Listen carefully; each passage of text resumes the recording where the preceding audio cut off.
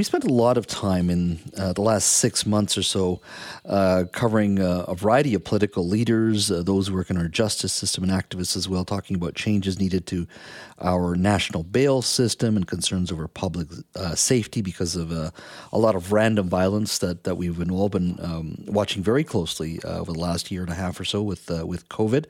Well, today the Canadian Association of Crown Counsels say Crown prosecutors are unable to access data on all accused persons across Canada. And they're asking for the country, the federal government, to work towards building a system that all Crown prosecutors, no matter where they are in Canada, can access in regards to collective information. Joining me now to talk a little bit about a national criminal database is Adam Dalrymple, president of the BC Crown Counsel Association. Adam, thank you for joining us today. Thank you for having me, Jazz. First and foremost, why this decision now by Crown Counsel nationally and, of course, here provincially to raise this issue? Is it a question that the system has just gotten worse, or is this another step towards hopefully building a much more responsive system? Well, I think it's the latter. We're trying to build a much more responsive system to what's going on in the communities.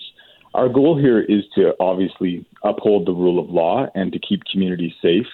To do that, our prosecutors on the front lines in the bail courts of this province and across Canada need the tools to do that. So we need information, particularly for offenders that are transcending into provincial boundaries, who are committing offenses in Alberta, Ontario, getting on a plane or a car, 2 days later, breaching court orders, committing new offenses. That information we don't have access to.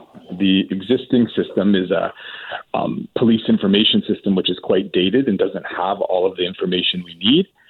We know that the provinces have a patchwork of systems, but we need them to be integrated so that they're speaking to one another. When I initially heard this story today, I kind of thought, well, I thought we had a national criminal database, and I know they have to be updated on a regular basis. So what you're saying to me right now is what information you have in British Columbia, you're not talking to the sort of the Ontario equivalent or the Alberta equivalent, or is there some communication, some information you can glean and some you can't? There's some information we can glean and some that we can't. Sometimes you'll see on a CPIC, you may see a warrant, but getting the information behind that warrant is really challenging. And you have to follow this sort of circuitous route where you have to make inquiries through various police agencies or try to locate a Crown, which is difficult after hours to do. And to get that information to run your bail hearing can take a lot of work and time.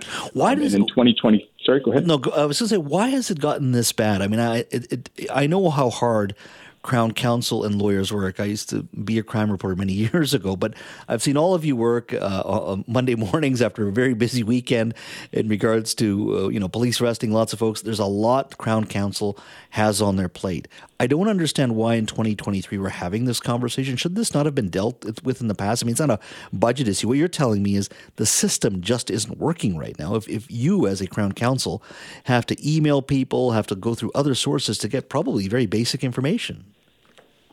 Right. We just haven't kept pace with the nature of crime in this country. Offenders are, like I say, they're able to move quite quickly across this country, and we haven't kept up our infrastructure to fight crime. And so there needs to be some major investments nationally and provincially to sort of upgrade our systems so that we can fight crime in 2023. Is there any sense of what the budget for something like that would be? I mean, the IT systems alone are always expensive, but any sense of what that would cost? Because it's a vital, it's vital infrastructure. It's the backbone of our criminal justice system.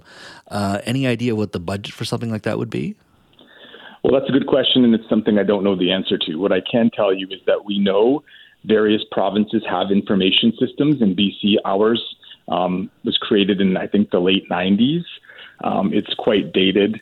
It needs a major upgrade or overhaul. We know that they have them in other provinces across the country as well. So the information is there.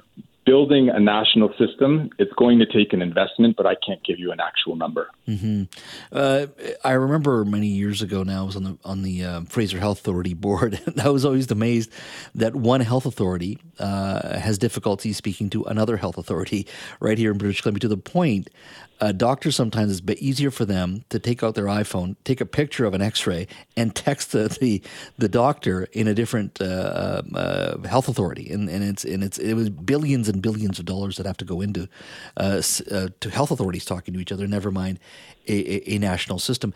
Is this an issue that the U.S. deals with? I'm just very curious. Is it a Canadian thing? Because after post 9/11, the Americans spent billions upon billions upgrading much of their system, not necessarily always the criminal justice system, but they spent billions in regards to agencies speaking to each other.